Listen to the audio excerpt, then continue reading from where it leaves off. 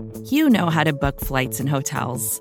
All you're missing is a tool to help you plan that unbelievable travel experience. That's why you need Viator. Book guided tours, excursions, and more in one place. There are over 300,000 travel experiences to choose from, so you can find something for everyone. And Viator offers free cancellation and 24/7 customer support for worry-free travel. Download the Viator app now and use code Viator10 for 10% off your first booking in the app. Find travel experiences for you. Do more with Viator. Nobody circles the wagons like the Buffalo Bills. Hi, I'm Bills defensive end Greg Rousseau, and you're listening to Nate and the Fellas on Circling the Wagons podcast on the Buffalo Rumblings podcast network. Nobody circles the wagons like the Buffalo Bills. Go Bills!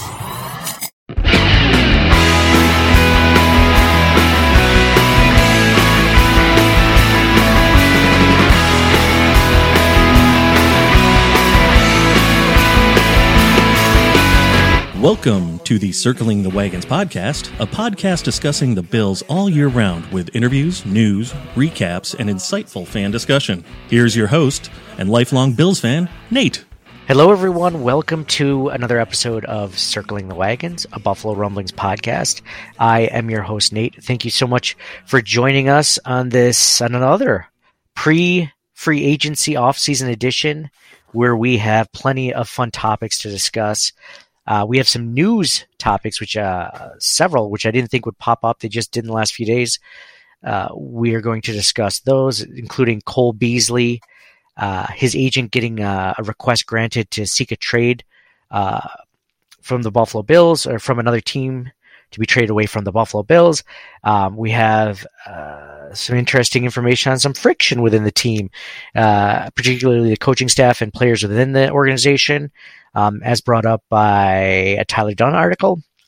We have the Bills coming back to training camp at St. John Fisher this season and some other things. And we're going to list out our biggest Bills needs heading into free agency and then into the draft.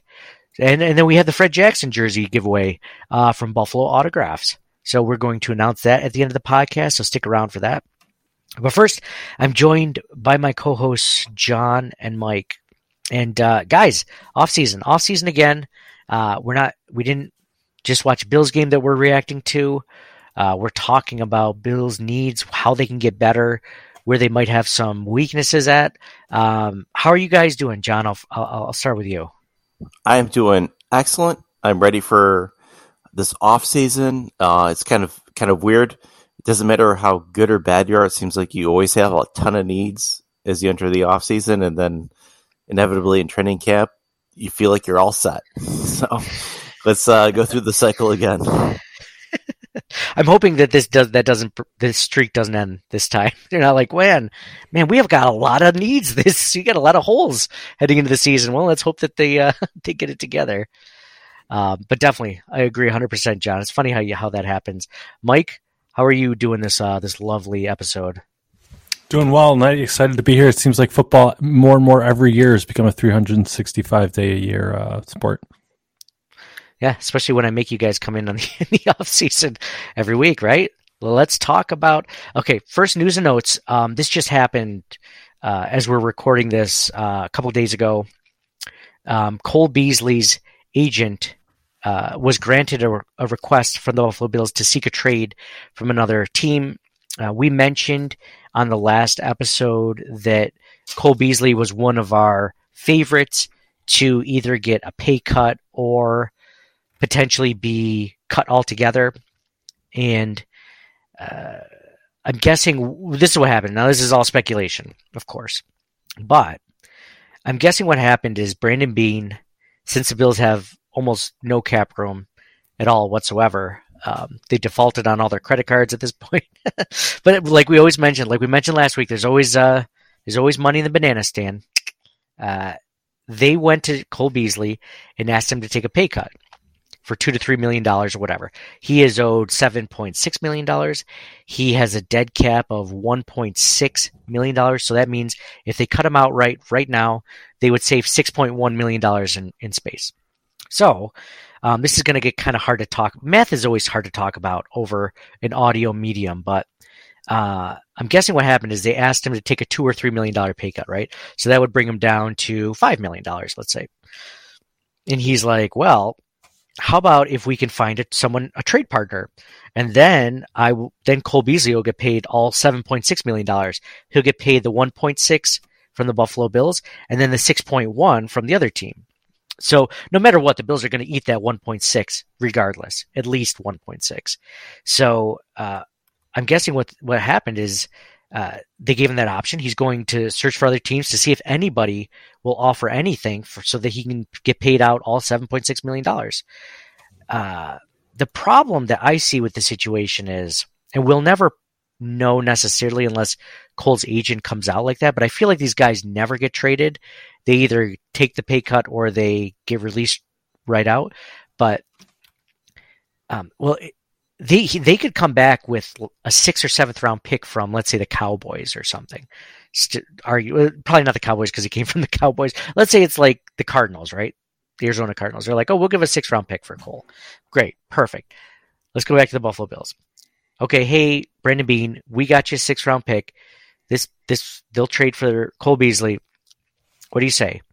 And then Brandon Beane will be like, well, we were kind of hoping for a 4th round pick because Cole Beasley not being on the team is a lot different than having Cole Beasley and $2 or $3 million to play with. So it's kind of this weird thing where if you're Cole Beasley, you also have to figure out if you can't get traded, then is it worth taking that $2 or $3 million, or is it worth or pay cut? So you're only making like $5 million, or is it worth getting cut, taking 1.6 right off the bat, and hoping you can find another $4 million salary somewhere else? And not only that, it has to be worth your while because you're going from a team that you have great familiarity with, that you had great numbers with for the most part in Buffalo and Josh Allen, to another organization where you might not have that. So I'm not sure what's going to happen, but that's my guess at everything that's happening. If you had to guess, John and Mike, with this information that you have, if you could look into the future, if you have a crystal ball in front of you, if you have a magic 8 ball ahead of you, the odds of Cole Beasley coming back are, John, I'll give you that, because now we know that there's definitely a possibility. There's more than a decent possibility that he won't be back with the team. John, what do you think about that? I didn't necessarily think it was that great before that news came out, because of the cap hit and their salary cap situation. Depending on the depth of the receiver class, that could work against, Bean. But maybe they can get a future conditional pick out of it or something. It's hard to see him on the team next year because of the cap situation. Yeah, and you know that they've literally gone to him and asked for a pay cut. We don't know that for sure. This is all speculation. But why else would he be looking for a trade unless he's been asked to take a pay cut? Because that's the only other way that you're going to get your full amount of money, unless you take a gamble on yourself and you get released outright and you get signed with another team. Mike? If you're him, though, what would you do? If I'm him, I'd take the pay cut, I think unless you know that there's a lot of other teams that would pay for your services. He had a down year, too. Like, he didn't have as good of a year last season that he did. The season before, he had almost 1,000 yards. This season, I don't think he had 700 yards, with more games. So, it felt like there was a lack. But then again, they had Emmanuel Sanders on the team. But maybe they brought Emmanuel Sanders on the team because they didn't necessarily trust Cole. I don't know. Like, it's. Did he have some injuries this year? Or maybe not. Like, he had 82 receptions each of the last 2 years. Mm-hmm. He had some less yardage, but he did have over 80 catches the last couple of years, which is the best of his career. 12 third down conversions, 3rd and Cole. But he's also going to be 33 next year, so that's working against him. When you're looking, I think he has. When he signed his deal, right? That was long before the COVID situation. So I think he has there's a little bit of that as well, don't you? The COVID situation?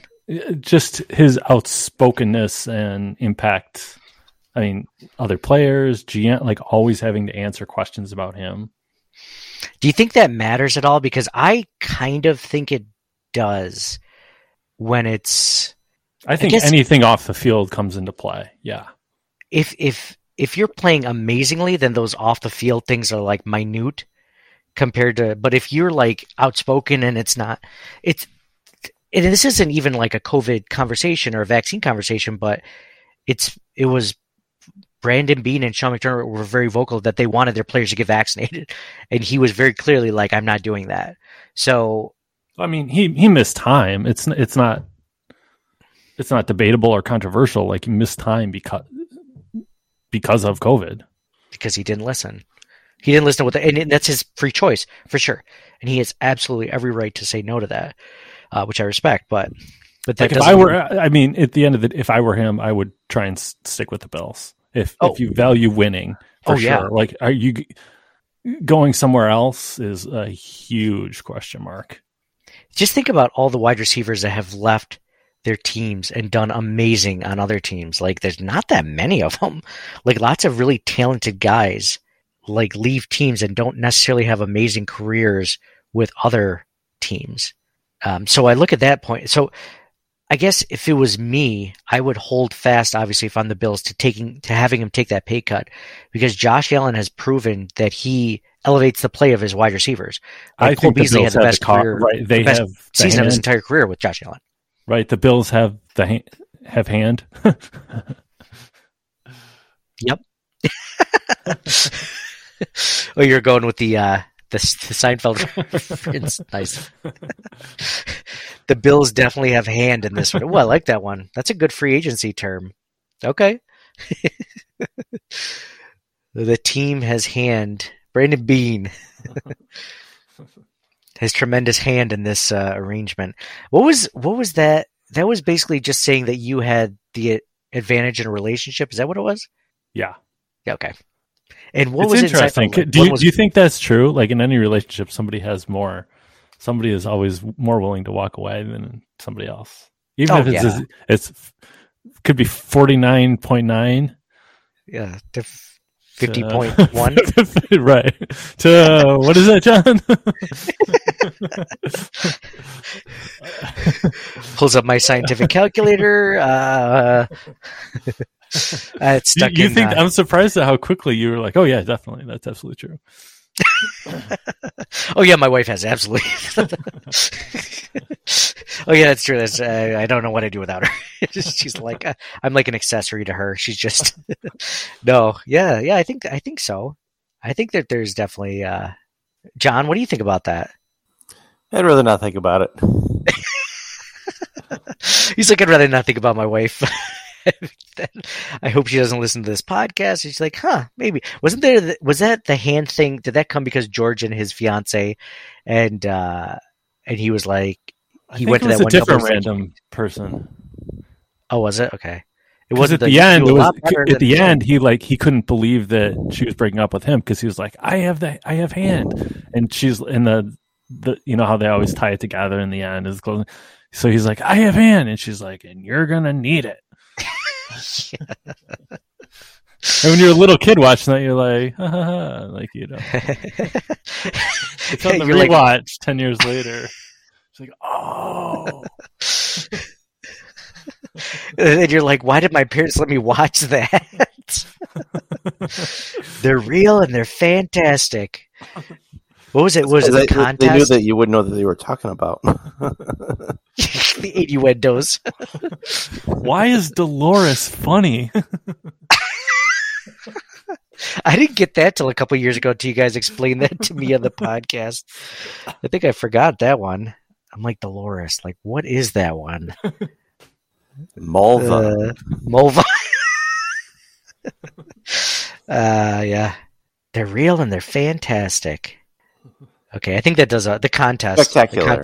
Spectacular. They're real and they're spectacular. Thank you. Sorry, John. So yeah, so the Bills absolutely have a hand on this one. Yeah. And if I were Cole Beasley, if you could, so let's say couple $1 million, he could either make $5 million instead of $7 million. Instead of $7.5 million, he makes $5 million in Buffalo, or he goes out there somewhere else to make maybe $6 million. But the quarterback situation is sketchy. Like, you know, he's not going to be offered at 34 years old an $8 or $9 million deal. Like, no one's going to offer that to him. He had a down year last season. He was outspoken against COVID, like a number of different things, right? His best bet is to stay in Buffalo and potentially have another really good season. So he either gets extended by Buffalo, which I doubt will happen, or, you know, I don't know. That's the only option I see. He's going to be too old contract. for big extensions. I mean, like that. I don't think it's going to. Like, has he ever had a 1,000-yard season? No, and he's going to be 33. Like, I don't think that's going to happen. No, I agreed. So I say Bills, Brandon Beane, stay steadfast. Keep that hand. And yeah. So that's where that ends up right now. It's a really interesting topic. I put some polls on Twitter, and definitely some. It's funny how emotional people get with their responses, but I said Cole Beasley has a cap hit of $7.6 million. If his agent found a trade partner, he would save the team $6.1 million in cap space. And these are the four options. What do you do? Trade him for a low pick, release him outright, keep him and his full salary, or take a pay cut of $2 to $3 million. Now, the biggest, if you guys had to guess, of course I gave you four options, but trade him for a low pick was the number one option at 56%. The next one was take a pay cut of $2 to $3 million at 33%. And then the other 11% were release him outright or keep him at full salary. But either way, it sounds like the majority of people, almost 90% of Bills fans, do not want to keep him at his full salary. Like they don't want it. And they also don't want to completely release him outright. They want to get a pick for him or have him take a pay cut. Which I think is unlikely to get to get a pick for him. Like, I just feel like you just don't see that often. So my next poll below that was if Cole Beasley's agent is looking for a trade, is he successful in finding any trade partner? And 53% of Bills fans say yes. So 46% say no. I thought it was going to be more like 80% said no. I didn't think the majority would say yes. That's what I love about these polls is sometimes what I think is definitely not what Bills Mafia is thinking. Forever optimistic. Forever. Bills Mafia, right? Not me. I mean, I'm optimistic. You think that they'll get a chance to trade him for a low pick? Bean can he traded somebody last year that I thought they were just going to cut. Their defensive end. Somebody and it was just he got a pick out of it. Even a bad pick, but it's I just thought they were going to cut him, but they were going to have to cut him, and they got a 7th round pick for Darryl Johnson, right? That's a win, or 6th round pick even maybe. Yeah, absolutely. They already had too many players; they couldn't keep them all. So, you're telling me you can't get a future, not even this draft, a future draft conditional pick for Beasley, even if it's a 6th rounder or something? Come on. Maybe. Get that. That's a good point. I guess I'm thinking this year, yeah. A they conditional already have 9 round picks pick this year. They don't need any more picks this year, right? They get 9 picks. they need a stockpile for 2023 right now. Exactly. Yeah, good point. It was just interesting to see how many people. I mean, they want to trade him. You want the low. I just don't know if it's going to happen. But it's funny that people think that as opposed to just having him stay on the team and take a pay cut or stay on the team in general. So if you look at it from that point of view, 60% of the people just want him gone. They either want him traded or released outright. So, well, I think if it wasn't for the salary cap issue, yeah, I think that's the biggest thing. Because otherwise, why not? Right? He's been great for the Bills. Why not keep him? He's been great at finding the great zone slot receiver. He can pick up the extra yards. He can get those first downs. I think why people not? are exhausted with the COVID stuff. Personally, I think that cares? plays a lot. COVID's over. Russia's invading Ukraine. It's a totally different story now. Yeah, COVID's done. Isn't that great? Kids don't have to wear masks at school. Not that, I mean, everything. Congratulations, you made it. Wherever you're listening to. You made it. I read something that 60% of kids got COVID. Mind you, it was a Weather Channel article. I don't know how trustworthy they are. I guess just as trustworthy as everywhere I read. But yeah, so, yeah. I'm curious if the COVID thing is really that big of a deal, because I talked to other people and they don't seem to be as fazed by that. They think that that's not really the case, but I'm sure it doesn't help when you're telling the team, we want you to get this because this will give us our best chance as a team to win, and you're just like, no. And I'm sure, knowing Sean McDermott, the way that we do, he's probably like, okay, we can get you resources, we can talk to team physicians, this and that, to tell you why they think you should do it, and you're just like, no.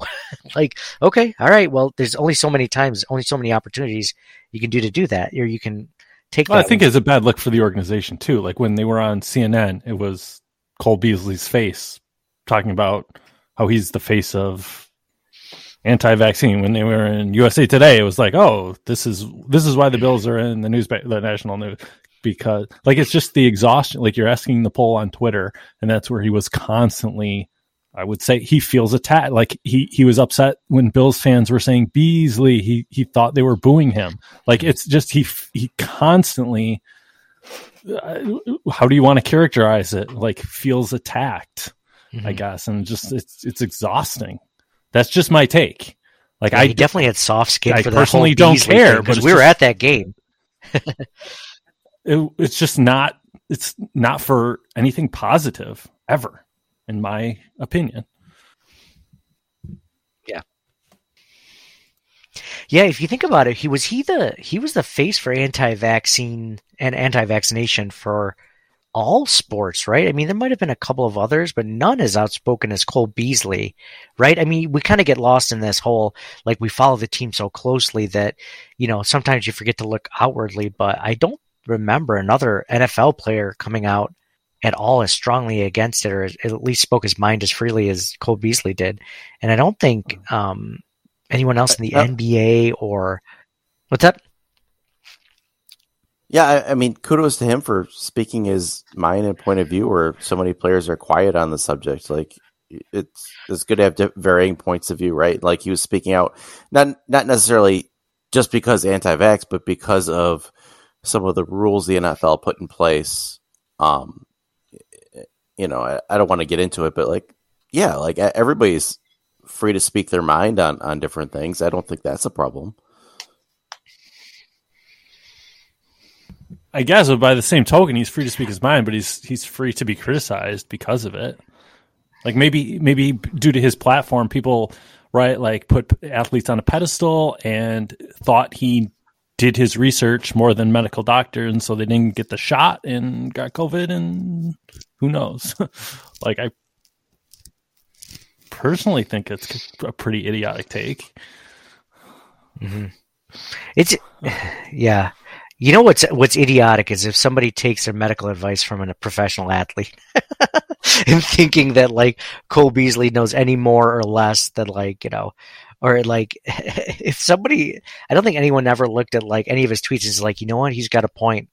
I think he's got a point. I think I'm just going to do what he does. It either like, I don't agree with you automatically, or I 100% see exactly what you're saying, Cole, and I feel the same way. I don't feel like there was a lot of people that were like in the what does Cole Beasley have to say about this topic?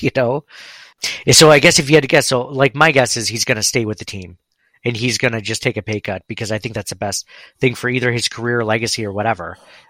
He not only gets a chance to play with Josh Allen, but he gets a chance in another, possibly winning a ring. I mean, that is going to be the selling point for every free agent to come to Buffalo. So that should absolutely be a selling point for him to stay in Buffalo, even at a reduced rate. I mean, unless maybe money is that important that for an extra $500,000, maybe $1 million, it's worth going to completely, different outcome. But I don't necessarily think that's the case. So I think he stays. It's tough if they can't trade him, and he doesn't take the pay cut. I think they'll release him. It's too much money. Mm-hmm. But isn't he forced to take a pay cut at that point? Or he's a very prideful guy. He might be like, well, they could release him, and he could still catch on with another team for more money than, I don't know, if he bets on himself. It's tough. There's certain times in your career where you should bet on yourself. I don't know if it should be when you're 30, almost 34 years old, and you had a down season, and maybe half the people that could be your potential employers are kind of like, man, I don't really like what you were saying about that thing. But even 2 or 3 million, like, wouldn't you rather save 6 million and draft someone that's supposed to be deep class and a receiver? That's the thing about all of this is, like I mentioned before, Josh elevates his wide receivers, all of his receiving weapons. I mean, every single one of them have gotten better. Stephon Diggs, Cole Beasley.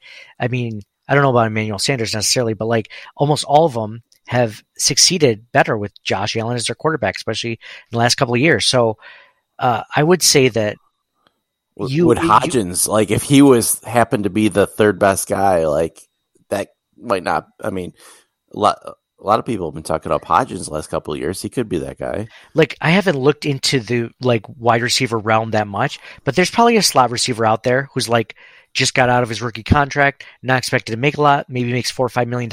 Josh Allen will take him from like a 40 catch guy to like a 70 or 80 catch guy. Like, would you say who's that guy that just the guy from the Jets, Jamison Crowder? Like, he might be I think he's a free agent this year. Like, you're telling me for like $5 million, he wouldn't maybe be an upgrade over Cole Beasley?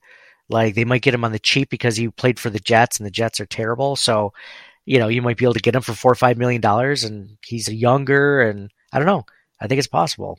So I think they could take an Isaiah Hodgins or even a draft pick, like a decently, a draft pick that's maybe first few rounds. Yeah, I think he could be better than Cole Beasley, potentially. I would still I'm more of a conservative gambler. I would still rather him on my team with a pay cut rather than release him outright, though. But we'll see if they have the chance to get like a really good player, like when we get into the needs section of this podcast, they might have to, part with Cole Beasley if he won't take the pay cut, and just to make space for him. So they have that in their back pocket. They might just pay him outright. Who knows if time comes down to it and they need that cap space, all 6.1, and he won't restructure, then they use it. The next topic I want to talk about was friction within the Buffalo Bills organization. Now, this just recently came out with a Tyler Dunn article, which kind of discusses some of the players' viewpoints of the last 13 seconds of the Bills-Kansas City Chiefs playoff game.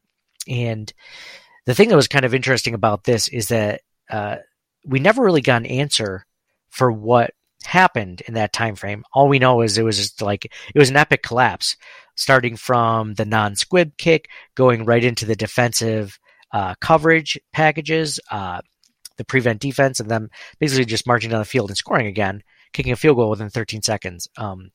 It was just such a crazy collapse that happened. Sean McDermott just said it was a lack of execution, did not blame anyone. You didn't want him to necessarily blame anyone, but there was just never any explanation about that.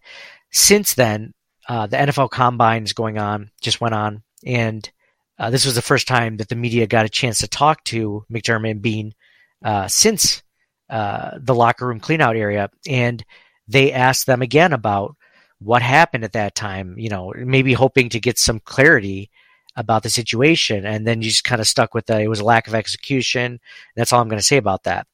And there was a tweet from Josh Reed on Twitter, @4JoshReed, who covers the Buffalo Bills for WIVB. He said, "I've talked to several NFL assistants and college coaches in Indy who are very much inside the circle, and they believe that there is some friction between the Bills head coach Sean McDermott and some of the staff. Most of them also added that it's not that unusual." And then follow that up with the Tyler Dunn article where he has multiple players confidentially talking to him under anonymity, obviously. You wouldn't want your name out there. Basically saying that it was a coaching blunder for all of that it wasn't a lack of execution. They said that, and I won't give it all completely away. Obviously, you should subscribe to go along with Tyler Dunn. But this is what I gathered from the conversation. And I didn't subscribe, and I'm not a subscriber only because I subscribe to The Athletic, the Buffalo News, it just gets to one of those things where I like Tyler Dunn. We've had him on the podcast. Super cool guy, nice guy, very knowledgeable, amazing writer. It's just when you have Netflix and like Disney Plus, and you're like, should I get Hulu? Should I get HBO Max? Like, I want it. I really should get it. But then like you just justify to yourself, like, nah, I'll just keep it these two for now. I'll just try to watch everything I can. And then eventually, you end up subscribing to like 2 or 3 more in the long run. But you guys ever wonder that? Like, because you guys are mostly cord cutters too, right? Like, there's always a better cord cutting like like subscription software out there. So like, I have Disney, Netflix. We're able to get a Peacock account from someone else, which is great too. And we had Hulu for a minute, and then an ex-in-law took away the subscription or something or whatever. So like, we don't have that anymore. Now I really miss it, but I'm like, do I want to pay $10 more anyway? Do you guys ever deal with that? Yeah, I mean, I think the from someone else thing is key. You kind of share certain things and get certain things, and it works out, right? It's like a barter system. Mm-hmm. Tit for tat, quid pro quo. So what do you sign up for? Netflix. And then you give that password to somebody, and then they give you. And then we get a Hulu, and then we get a a Peacock, and nice little underground economy. John only gives Netflix. He also gets Paramount Plus. He also gets HBO Max, Showtime. Those are all different people, right? Yeah, it's not the same person. Yeah. Right. Oh no, exactly. So they're each getting one and sharing it with the group. Yeah, like so nobody specifically socialist system. Well, nobody has hand in this situation, in this scenario, because if everybody has hand, that's the an equal hand. Now the price of Netflix just went up. If I'm not mistaken, I think everything just went up. Okay, I think it just went up. Cable went down surprisingly. The best part is we don't watch anything. So. Never had so many options to watch. Never had any less time to watch anything. Once in a while, we'll throw a DVD in. DVD. Once in a while, I break out the VHS to watch some. Yeah, I still have a VHS capable system that I can use if need be. Is that a VCR? Yeah, but it's like integrated into this 13-inch TV. So you can't get rid of that thing. That thing's going to be worth a fortune in a few years. You can play Duck Hunt on it. So if Netflix ever comes up with a way to limit the sharing of accounts, that's when we buy Netflix stock. I think they all kind of do to an extent, so you have to be careful with that. Well, I share with 5 other people. You share with 5 other people. Nate, how many people do you share with? 5 must be the limit. Only 3 people. I feel like I'm getting gypped. You're underutilized. Yeah, I've been taken advantage of. I feel like 2 or 3 subscriptions I buy. I have hand. I want to be in a part of a socialist utopia that you guys are in. Jeez, all these services. Mike, do you even pay for a service, or are you getting off scot-free? Are you getting handouts? Let's change the subject. Handouts. Mike's getting handouts from the. I provide value in other ways. I do their taxes for them. Like, what else could you possibly do to give them? I tell them when the bills are due. You get a lot of channels just for having an over-the-air antenna just to begin with, right? You get CBS, NBC, Fox, and all that. But then you get like the 10.2, 3, 4, 5, 6, 7. Like there's all these channels in between. So but nothing you would ever want to watch. No. Well, at a certain time, maybe. It's like showing MASH, right? It's just like how we grew up, right? Like you have to tune in at a certain time to watch whatever show. If you're not watching live sports, how desperate of a person do you have to be to watch like actual TV, like primetime Thursday or whatever goes on now? Old soul, John. John's like, I like Nick at Night. To be honest, that's my go-to. Leave It to Beaver, Bewitched. One of those channels does like a Star Trek thing. Like they do like every hour they show the next Star Trek in line. Oh, well, you can't skip Like an the episode, first, like, right? you know, from like, you know, 8 to 9 might be the original Star Trek, 9 to 10 might be the Next Generation, and then Deep Space Nine, and like it kind of goes like that. John, I didn't know you were a Trekkie. I watch pretty much, you know, whatever, you know. I like Star Trek. Star Trek's Specifically cool. Star Trek. No, Yeah. that's cool. Star Trek. That's cool. But yeah, so so the Bills friction. Speaking, you guys, glad you guys don't have any friction in your utopian socialist societies where you just share the streaming services, which apparently maybe we need like an app to hook for people to hook up. Yes. That's the next big thing. You only are allowed to give out one give as many passwords as you give out, you get to gain, right? It's like Tinder except for streaming services. It's like I have a Netflix, like I need a Hulu. Yeah, you do. Oh man, like the hot chick on Tinder would be like the one with HBO Max to give away or something. What's the premium subscription service that everybody wants but nobody wants to pay for because it's expensive? That's the only one I can think of. HBO Max. Maybe there's another one. Do you have that, Nate? No, it's Swipe left.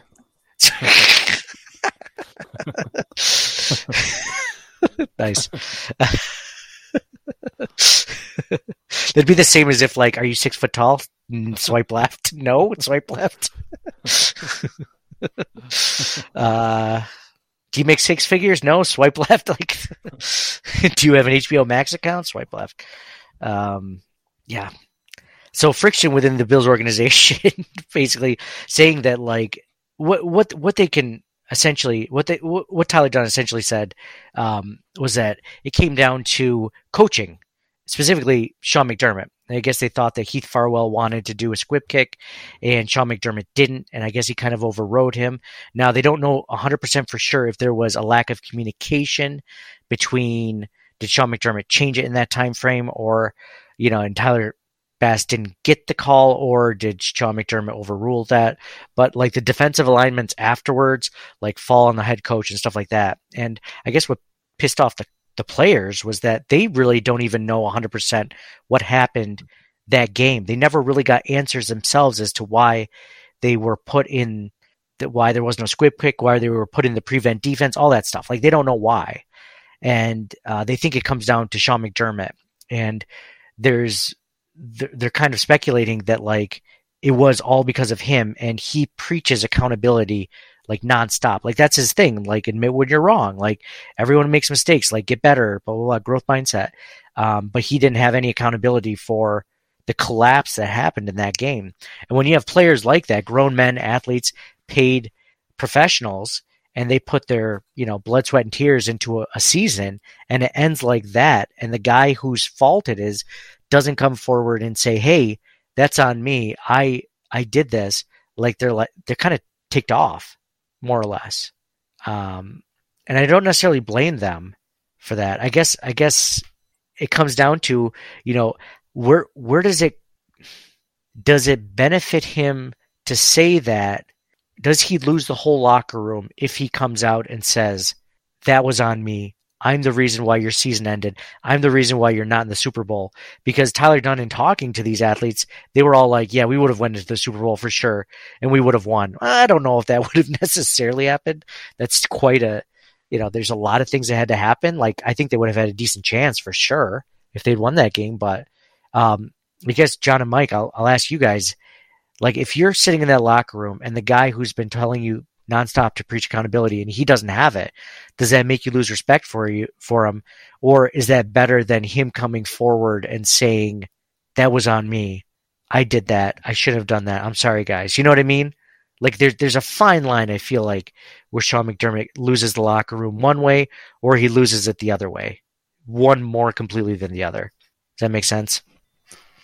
You know, this reminds me a little bit of the bickering Bills, right? 1989. And you know what happened after that? They went to 4 straight Super Bowls. So, you know what? I'm not too worried about this. You know, I think they'll figure this out. And, you know, go to a lot of Super Bowls after this. By the way, if people aren't familiar with the bickering Bills and streaming services, Four Falls of Buffalo is on Disney Plus. For any Bills fans that want to watch the Four Falls of Buffalo, which I would absolutely recommend. I actually watched it after the Kansas City Chiefs loss, and thinking it was just going to put me in a deeper depression, like a John-like level depression, right? But no, it was actually really entertaining, and it was really good to see, and it kind of made you, honestly, a little bit optimistic to watch it. So that was good.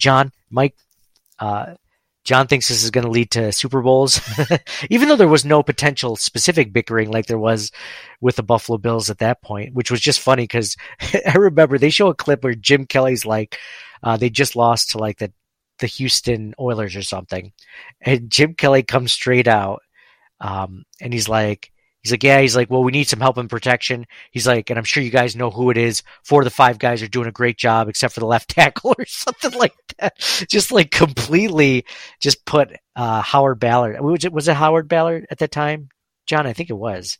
If not, it might have been before Howard Ballard, but like, just like, yeah, left tackle's really not doing his job. And then Thurman Thomas to retort, because all the other players in the offense were pissed off that Jim is just pointing fingers.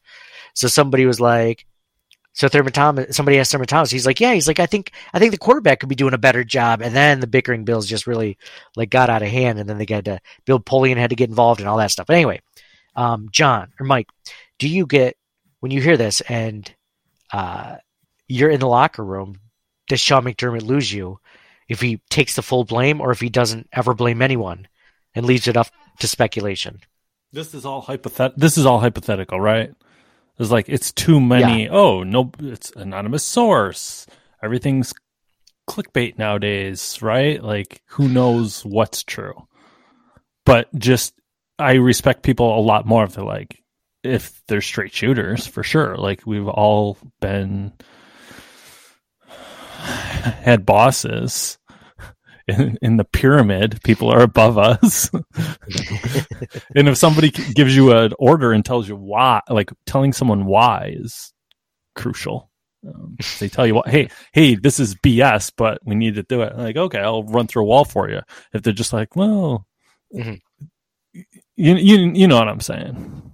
Yeah, I think it's different when they give it to you straight and they're just like, yeah, this sucks. Like, we just got this project handed to us and we all got to do it. It sucks. We got to work longer hours, but you know what? We'll get through it. It's different when that happens, unless like the boss was like, yeah, it really sucks. I screwed up. We're going to have to work a lot more hours.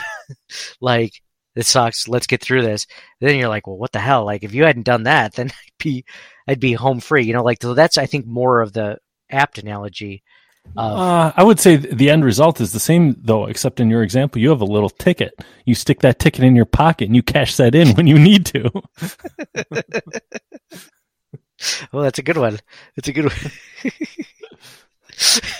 be funny if you'd start talking to your boss like that and he did it again. You'd be like, oh, old Jeff over here screwing the pooch again. Thanks a lot. Excuse me? But I thought in the press conference after the game, being like, McDermott didn't specifically, the intonation, I would say, was that it was not his fault. Yeah, exactly. That's the way he made it sound, like he didn't want to throw anyone under the bus.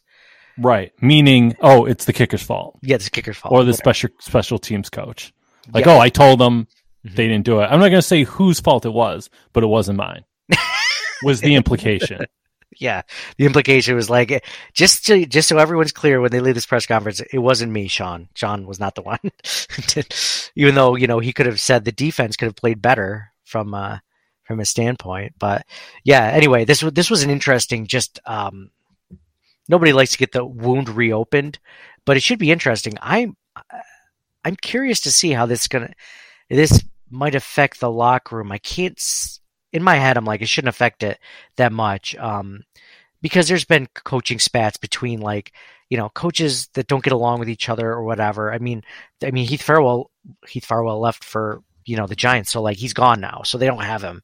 So that could have been one of the issues that came up. It's not for sure, but it doesn't sound like they made it sound very clearly that it was Sean McDermott's fault that they thought it was the head coach. So anyway. here's hoping there's no drama at One Bills Drive, and that McDermott can obviously continue to maintain the respect of the players underneath. But let's start talking about some actual items before we get into the Bills Fred Jackson jersey giveaway.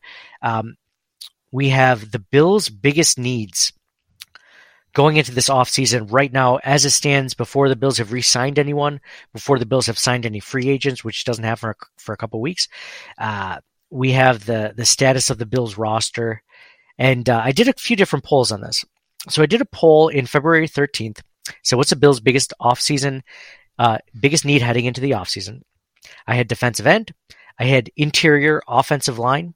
I had cornerback. And I had defensive tackle. And the biggest need at that point was defensive end at 33%. So this is kind of cool because this is exactly what Eric Wood said it would be when I had him on a few weeks ago. Eric Wood is like, defensive end is the biggest need headed into the offseason. Interior offensive line was second at 24%. Cornerback was third at 22%. And defensive tackle was fourth with almost 20%. So like, I was pretty proud of myself. That poll was pretty close, but defensive end was the winner. Now I do this poll just a couple of days ago, and defensive end was second. The number one need right now as the Bills see is cornerback at 41.5%, and then defensive end, and then interior offensive line. Wide receiver only got 8%. And then people were like, oh, put defensive tackle on it. So then I did in the second one. The second one, cornerback still led by far.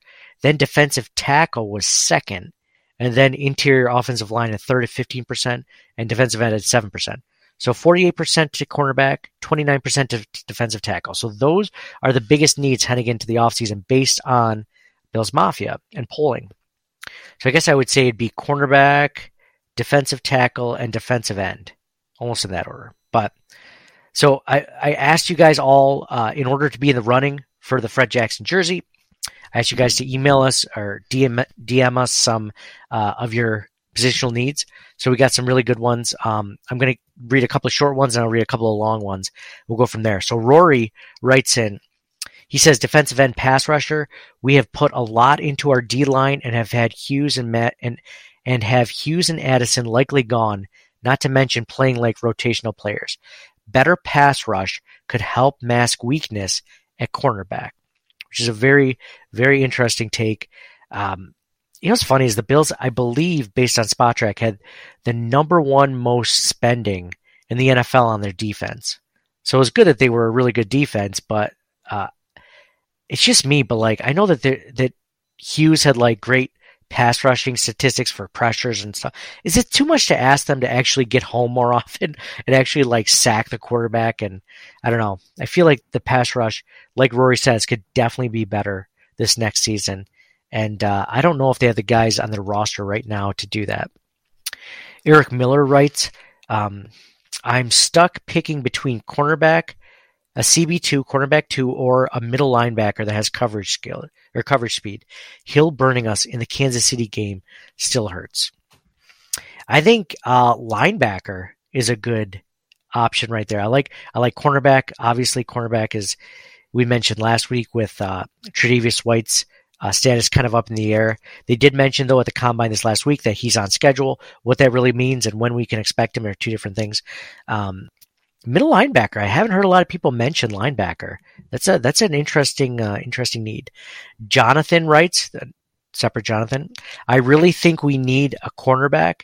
With the looming loss of Wallace and the uncertainty of White after his injury, we need some bolstering in the secondary. I also firmly believe that we can upgrade from Wallace. As good as he is, he has many limitations at that position. Can't wait to hear your pod next week and all offseason. As always, go Bills. I like that one. As always, go Bills.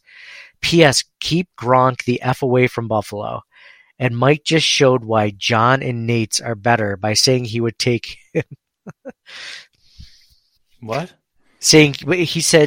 Mike showed why John and Nate's are better by saying he would take Gronk. That's what he meant to say.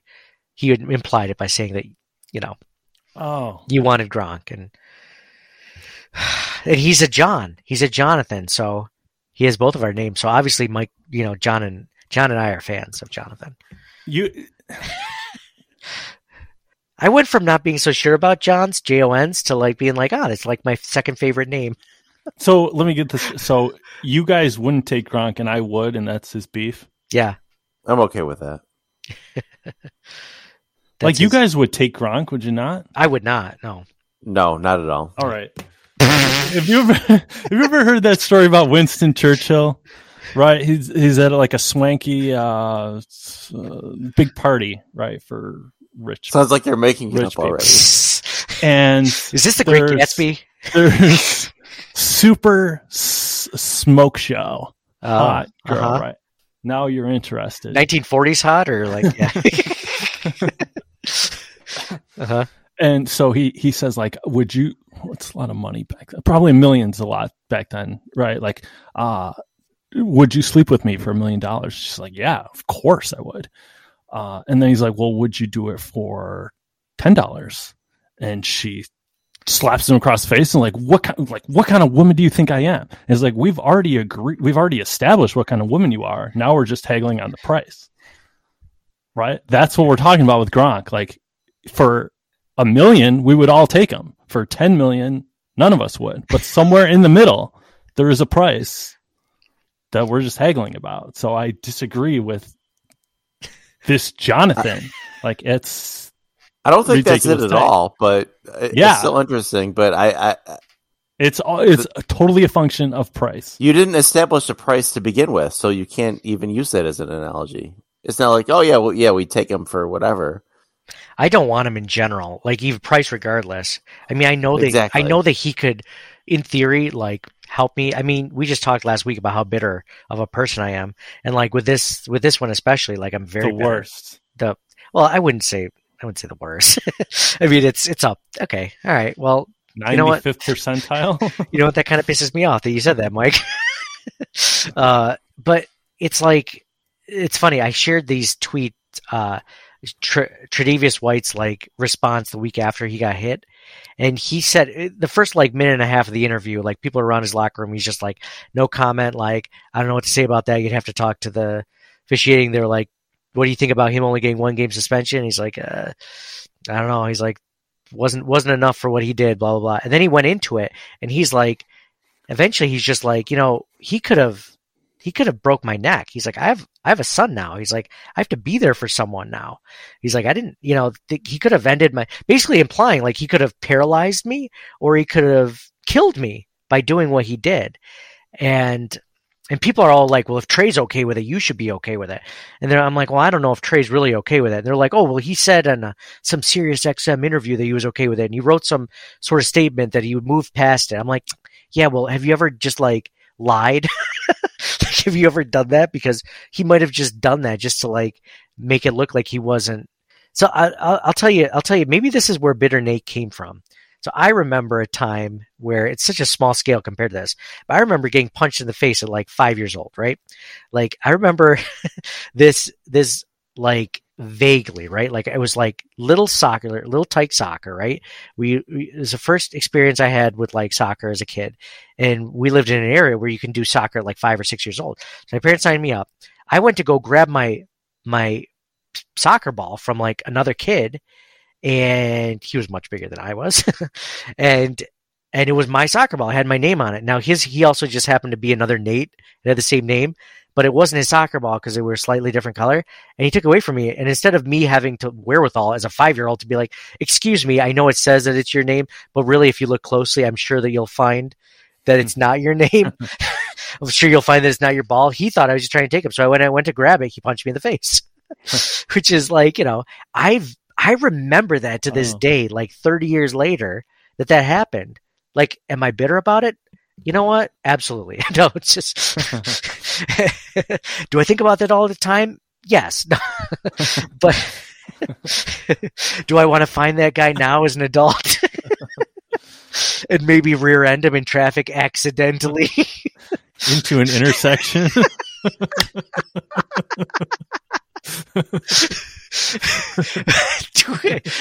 Do I fantasize about bumping him into oncoming traffic? And then punching his 5-year-old? No, I'm just kidding. It's like, and I'm not I'm not bitter about that now, but it's like funny to think about it. But like, I didn't forget it. Like, like if I ever met the guy and he was just like, yeah, I don't really care, would I be happy about that? Probably not. But like, if you look at it from the standpoint of Tre'Davious White and Gronk, like he might say he's over it. That was much more, egregious than anything that's probably happened to almost all of us. Like even if you've been sucker punched, like that's not the same as a guy who's like 50 pounds heavier and like a foot taller than you, just running at full speed into the back of your head while you're laying down. Like screw that guy. And people were just like, people were in my mentions. So like a lot of people liked and agreed with me, but then there were people in my mentions that are just like, you know what? The guy had like one bad thing that happened to him throughout his entire career, and you're going to judge him by that? I'm like, actually, it was a separate Bills football player that had an amazing football career and had an amazing post career, except for one night in Brentwood, and everyone's judged him by that ever since then. So I can absolutely judge Gronk by that one thing, because I think that says a lot about him. But anyway, even all that aside, which I totally agree with, OJ had a long history of abuse of Nicole, though. And Nate's that other Nate, it might have been the first time he'd ever experienced another Nate. You might have blown his world. He might have thought you were a liar, which I don't condone him of going to violence, of course, but he might have thought you were trying to steal from him. Yeah, he probably did. Because I was. In his eyes, I was trying to take the thing that was his, but it was mine. Yeah. I definitely, Gronk was at fault. We can agree there. it's you get over in the heat of the moment. Sometimes he's going to be 33 years old. He's been injured a lot. He's only played one 16-game season since his second year in the league. John, is this directed at me? I'm not saying he's going to be available. I'm just saying maybe he thinks the Bills are the best way to win a Super Bowl. He wants to come back to Buffalo and he'll play for $1. Then I would take him on the team. He's won plenty of Super Bowls cheating and all that. He's fine. He's got what he needs. So I guess my point, my Winston Churchill point would be like, okay, $3 million. I said I don't want him forever. It's like, maybe for $3 million, maybe something that like vet minimum. Would that be how much I would? I mean, he'd be a help for sure. Like if you can look past it, I just can't. And people are like, well, what if Trey White came out and say that he was okay with it? Well, technically he did, but like if they had a press conference where he's like, it's all good. Like, I mean, how would it be all good? What could he possibly do? I don't know. I don't have answers for this, but I still don't want him. So good for John to write in and say that keep Gronk away from Buffalo. Did you see the rumors? Amari Cooper possibly maybe might end up in Buffalo. Ooh, if, a couple different things happen. Maybe that'd be interesting. That would be very interesting. I'm all for that. Amari Cooper, slot receiver? Is he a slot receiver for the Cowboys? Can't remember. Yeah, be an upgrade over Cole Beasley. So. AJ Tharp writes in, good afternoon. My biggest need for the Bills is cornerback 2. If we have 2 strong corners plus Taryn, the Taint Johnson in the slot with Poyer and Hyde, it will allow our D-line to get more coverage sacks. Also, QB2 is quietly a top need. Bring Fitzy home. I love this one. And he said, also, we need to trade for Keelan Cole so we still have 3rd and Cole once Beasley moves on. Thank you. Thank you for writing that, AJ. I certainly don't want to lose Cole Beasley because of that, but yeah. Dylan Sable writes, receiver is my answer. McDermott said that we cannot lose our fastball. We need interchangeable pieces for Josh. We won't be picking in the top 10 anytime soon. The track record for awesome talent at wide receiver is late first. We need to reload and make sure it is not an issue moving forward. Steph goes down next year in week 10. Are you confident? Give me more hands. We can't sign them in free agency. We don't have the money. We need to load them up in the draft. Double dip. Ooh, double dip. Another Seinfeld reference. Wow. John likes that one. Critical Chef writes, "Hey Nate," Critical Chef, who's won multiple things, by the way. Maybe he'll win this one. Hey Nate, hope you guys are doing well. Just finished listening to today's podcast, and it's another great one as always. Thanks, Oh, you know what?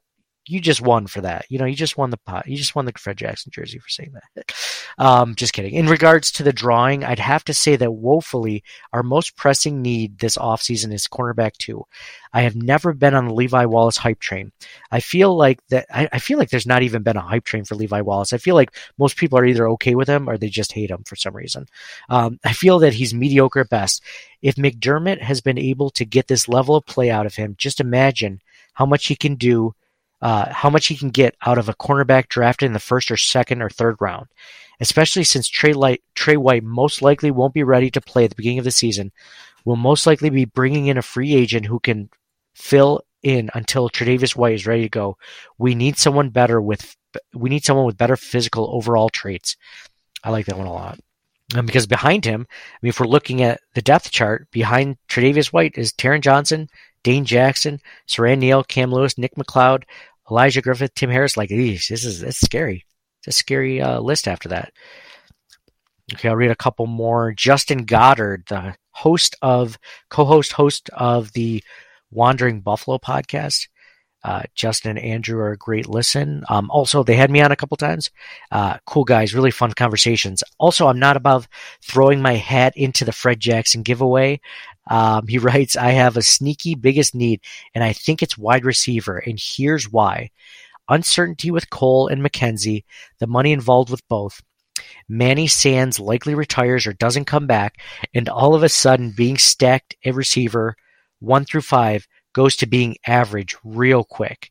We have a lot of needs like offensive line, defensive tackle, possibly defensive end, cornerback 2, but I feel like having a good defense is kind of a bonus to the offense being the strength of the team, and that offense likes to move with receivers. Maybe it looks a little different with Dorsey, and maybe Josh has gotten to the point where he elevates whatever receivers you give him, but having a stable of receivers that can help you win a shootout with anyone, I think is the most important thing to future success outside of Josh's five fire emoji Allen, outside of Josh 5 fire emoji." I love that. I love Justin's point right there. So Jason writes, "Nate, good afternoon. I think there are a number of positional needs for the team. Take it all next year. Defensive ends for years have done a great job getting pressures, but not sacks. This is great for disrupting the timing of the offense, but doesn't necessarily create negative plays. Hopefully Epinesa going on year 3 and Rousseau and Basham moving on to their sophomore season can take a leap forward and turn those pressures into sacks. Adding a proven defensive end would also help, but is going to be very costly." Yeah. He also talks about a number of different, great email from them. From Jason, he goes into a lot of different things. Backup offensive lineman is a need. He also talks about wide receiver, tight end, weapons, talks about cornerback. I mean, there's just a lot of different needs out there. So those are the top. So now I'm going to go into kind of what our needs are. And the one that stands out to me, especially based on our talk last week, in reading some of the emails and looking at some of the polls and the responses and thinking about really looking at the depth chart. And I'm going to go with cornerback. For a lot of the reasons already listed. I mean, Tre'Davious White is a lockdown corner. He's a great corner, but we saw what happened when he went down. And people argue, well, the secondary wasn't that bad in the second half of the season when he wasn't there, but they also played a lot of really bad offenses, like a lot of bottom third offenses at the end of the season. So I think they were able to mask a lot of weaknesses. I think that they masked a lot of their weakness with Levi Wallace as their starting corner, even before Tre'Davious White went out. I don't think he was a great corner by any stretch, and I don't think anyone would argue that. I think he did the best with what he could. And imagine what they could do if you had Tre'Davious White healthy and a guy that had better upside than Levi Wallace. I think that that's a great combination. And people have already mentioned it, but the Tre'Davious White injury, we just don't know for sure if he'll come back 100% by the beginning of the season. This helps bridge that gap. You need another corner. I don't think they have the money for a J.C. Jackson or anything like that. I think they're going to have to draft high for cornerbacks, so I think they're going to go that route. But to me, cornerback is the biggest need. And I know that like my mantra last week and going into this offseason is build around Josh. And I still think they need to get wide receivers and even like another running back, tight end, some more offensive linemen to block for sure. I think that needs to be, but I think the biggest pressing need, at least in looking at the roster and looking where they don't really have a good starter, and he might not only become a starter, but the main guy this next season to start. I see that as cornerback. So, John, I'll go with you next. What do you have as your biggest need for the Buffalo Bills? Well, I think there's 3 tier 1 needs for the Bills, and you mentioned one of them, but I think the biggest is wide receiver. Cole Beasley or no Cole Beasley, Sanders is likely to retire. They have Diggs and Gabe Davis, but aside from that, even if you look at their whole offense, they need a second playmaker to Josh Allen, just like Mahomes has a second playmaker, Tyreek Hill, right? Like they need a receiver that can do some of those things. And in addition to Diggs and Davis, the league's all about offense, and the Bills have one of the best defenses in the league already, and adding that extra on offense, that extra playmaker, especially because you don't want Allen doing everything, right? Like you can't have him running around all the time. If he can dump it off on a slant or do an end around to like some speedster that can go the distance on any given play, so he doesn't have to do it himself. I think that's huge. Yeah, I like wide receiver a lot, John. Mike, what about you? What do you see as one of the biggest needs? For me, Nate, it's defensive end. The Bills have a lot of young, unproven talent, but they lack that week in, week out, the stalwart to anchor the line, right? With the loss of Jerry Hughes, Mario Addison, they're relying too much on second and third year players. So I'm really looking for them to upgrade in that position in the offseason. Yeah, right now, I mean, you're missing Mario Addison led the team in sacks last season with 7. So you lose him. Jerry Hughes has always been, a linchpin in that defensive line. Now you got to hope that those second and third year guys can step through. And then literally the only guys they have on their roster right now are Greg Rousseau, Boogie Basham, AJ Epinesa, and Mike Love. So, I mean, they have guys that'll be, 1 year of experience, 2 years of experience, and then 3 years, Mike Love, 3 years, 4 years. Can't remember. But anyway, you don't have like that big name. So you're either going in with these guys or you're drafting a guy high. You can't afford one, at least at this point, like a Chandler Jones or something like that. Would I love to see a Chandler Jones on the Bills? Absolutely. I think it changes their defense. But yeah, but maybe this is a good thing. Sean McDermott kind of like shelters his rookies and he kind of sprinkles them in. He never usually gives them too much at once.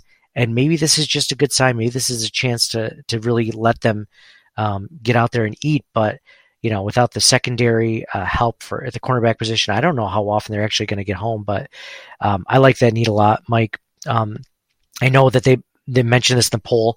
And John, was this so? What was one of your? So you said there were 3 top tier 1 needs. What were your other ones? Did we list them all? No, you guys got them. Corner and defensive end. I mean, it's tricky for both, right? So like corner, you got Tre'Davious White. You hope to have him back for the beginning of next season. He's probably the best defensive player, right? So they might be good there, but losing Wallace, he's pretty good. But they could always bring in a free agent like they did previously with Poyer and Hyde, and they turned out good. It's hard to say. And then defensive end, they've had a pass rush problem for a while now, and to lose their top 2 guys that out of that group already, that's tough. So you're hoping Rousseau and Basham, but you don't know, so it's hard. But then again, the Bills have, those few years, the Bills have had a really good defense overall. So regardless of what they've done, and if they want to hit home on offense and have that extra threat, that's the reason I picked a receiver. This is just like, so defensive tackle is kind of another need, another sneaky need I would put in the top 4 as well, just because because I like both what you guys said. I like defensive end as a need. I love wide receiver as a need. Obviously second to cornerback, but I love wide receiver as a need because you like the one emailer said, like, you can't lose your fastball. And if you don't have guys in the wings waiting for if something happens to Stephon Diggs, like, you're done. You're absolutely cooked. If you don't have the talented guys, you can't necessarily rely on Marquez Stevenson or Isaiah Hodgins or Tanner Gentry on the team at that position to take over. Like, if the Bills drafted a wide receiver in the first round, even having Stephon Diggs, that would not bother me at all whatsoever. If they drafted a defensive end in the first round, like, that might bother me just because they've spent so much draft capital there that you kind of hope they would finally hit on them. But like, defensive tackle, like I mentioned earlier, that's a huge need. Right now they only have Ed Oliver and Star Lotulelei as like their starters, and the other guys behind them, like in Brandon Bryan and Eli Anku, you just can't trust. That's why I still suggest that the Bills re-sign F.A. Obata so he can be that defensive end, defensive tackle tweener. You take care of two positional needs with that re-signing. Boom, done. Anyway, so that's a need. John, do you have any other needs that you wanted to mention before I mention another need? That's not top tier, but like another good one. Yeah, just piggybacking on defensive tackle. I don't know what the odds are of resigning Harrison Phillips. That could be a potential option.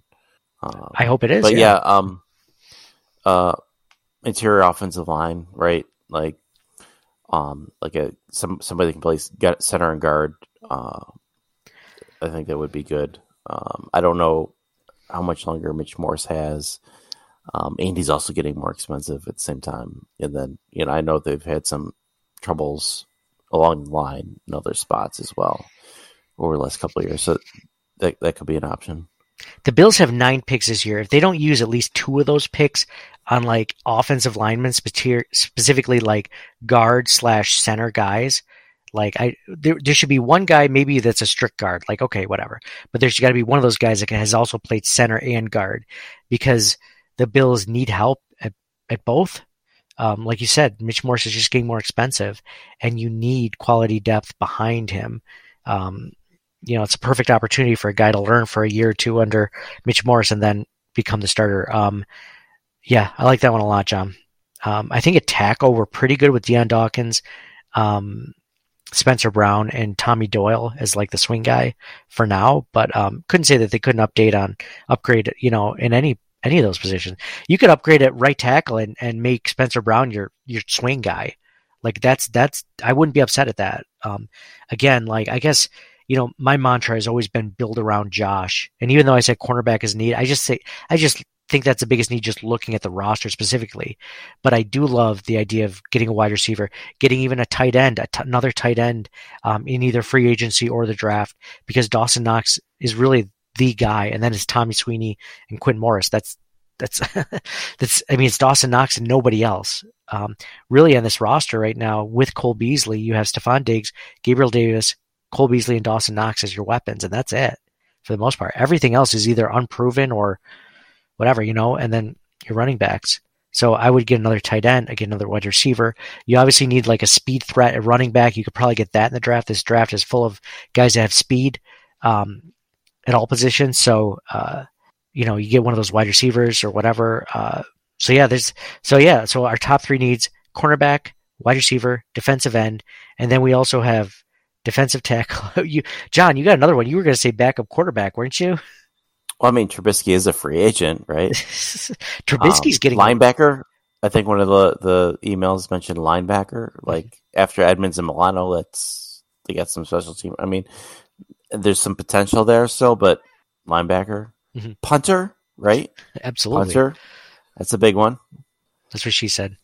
I like punter a lot. I like the linebacker one, like you mentioned, because I thought that they really don't have a lot of depth. I know they only play 2 linebackers for the most part, but AJ Klein is kind of like he's kind of like not as good as Matt Milano or Tremaine Edmonds necessarily, but like if they don't pick up a middle linebacker in this draft, I'd be surprised, because they need to get a guy that could potentially take over if they don't re-sign Tremaine Edmonds to a big deal, and a guy.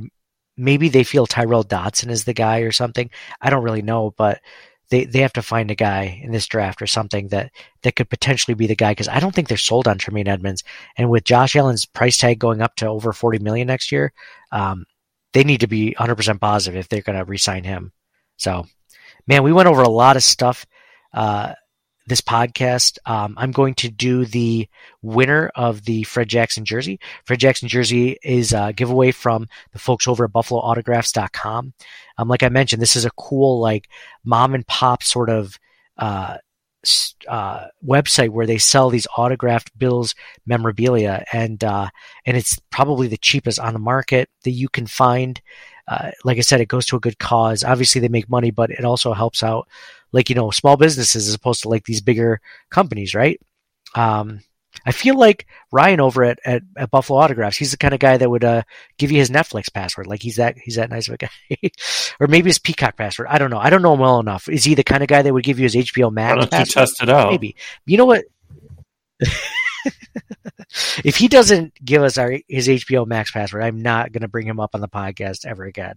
We need to think. I was thinking between the three of us, even though it sounds like I'm the one that has less streaming services than you two, like, we should, like, somehow come together and, like, get ones that we don't have. If there's one that, the rest of us don't have, we should go in together, like HBO Max. I think so what do you have to offer? Oh, I got passwords, buddy. I got at least a Disney Plus. Maybe not anymore. Maybe I used all of those. Netflix. Those are the only two I pay for. Got it. Yeah, I guess I have nothing to offer. So you probably have to get something else then. Yeah, you're definitely swiping Very left. pedestrian. Shoot. Hulu? Would Hulu do anything for you? All the Seinfelds? No, I got that. All right, I bring nothing to the table. So the winner of the Fred Jackson Seinfeld's on Netflix now anyway. Is it? Oh yeah, that's right. It is. Son of a gun. The winner of the Fred Jackson signed jersey from BuffaloAutographs.com is Justin Goddard. Justin Goddard. Shoot me a DM. Let me know that you listen to this podcast, and I will ship that over to you. So it's cool. Cool. I got to have Justin and Andrew on in the off season to talk some Bills, because they always put out a good conversation over there at the Wandering Buffalo. So cool. Congratulations to Justin Goddard. There was one guy I kind of wanted to win just because I love his handle, and he calls himself Connor, but he says his nickname is AKA Hingle McCringleberry. I feel like I just wanted him to win just because of that name, that self-gloss nickname, Hingle McCringleberry. But he didn't, unfortunately. Sorry, Connor. I just have to give you a shout out for that awesome name. Thank you guys all that wrote in. I didn't obviously get a chance to read all of them, but they were all very good. Appreciate you guys taking the time to do this. I appreciate you guys listening and discussing and talking about all the Seinfeld bits with us and everything else. So thank you for listening. I think next week we're going to go over specific free agents that kind of tickle our fancy within those needs that we just went over. And we'll go from there. So signing off for John. So by my count, only 10 positional needs for next season. Not too bad. I think, in Bean I trust, and go Bills. For Mike. Everybody's in the same situation as us. Future's bright. Go Bills. Everyone's in the same situation for us, but the future's brighter for us than them, right? I hope. Meaning they all have needs, but our future is still brighter. Our needs are fewer? Fewer? Yeah. You have more. I feel like we listed a lot of needs. But every team has needs, John. They're all losing a bunch of players normally. We do like our front office. We think they're above average. That's something. It's something, yeah. It's not nothing. Hey, even nothing is something. Wow. Amen to that. And for me, Nate, go Bills. Build around Josh and also cornerback. And always make sure you have hand. We'll talk to you guys later. Thanks.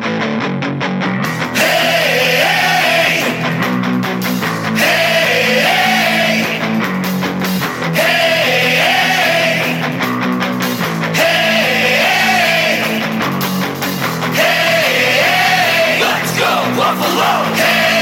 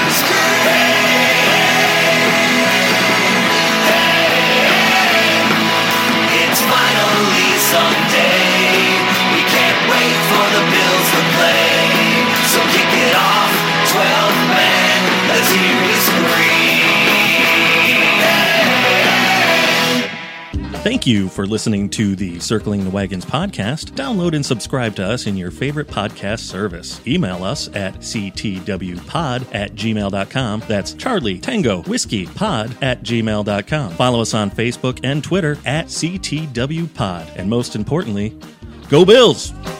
Nobody circles the wagons like the Buffalo Bills. Nobody circles the wagons like the Buffalo Bills, Nate.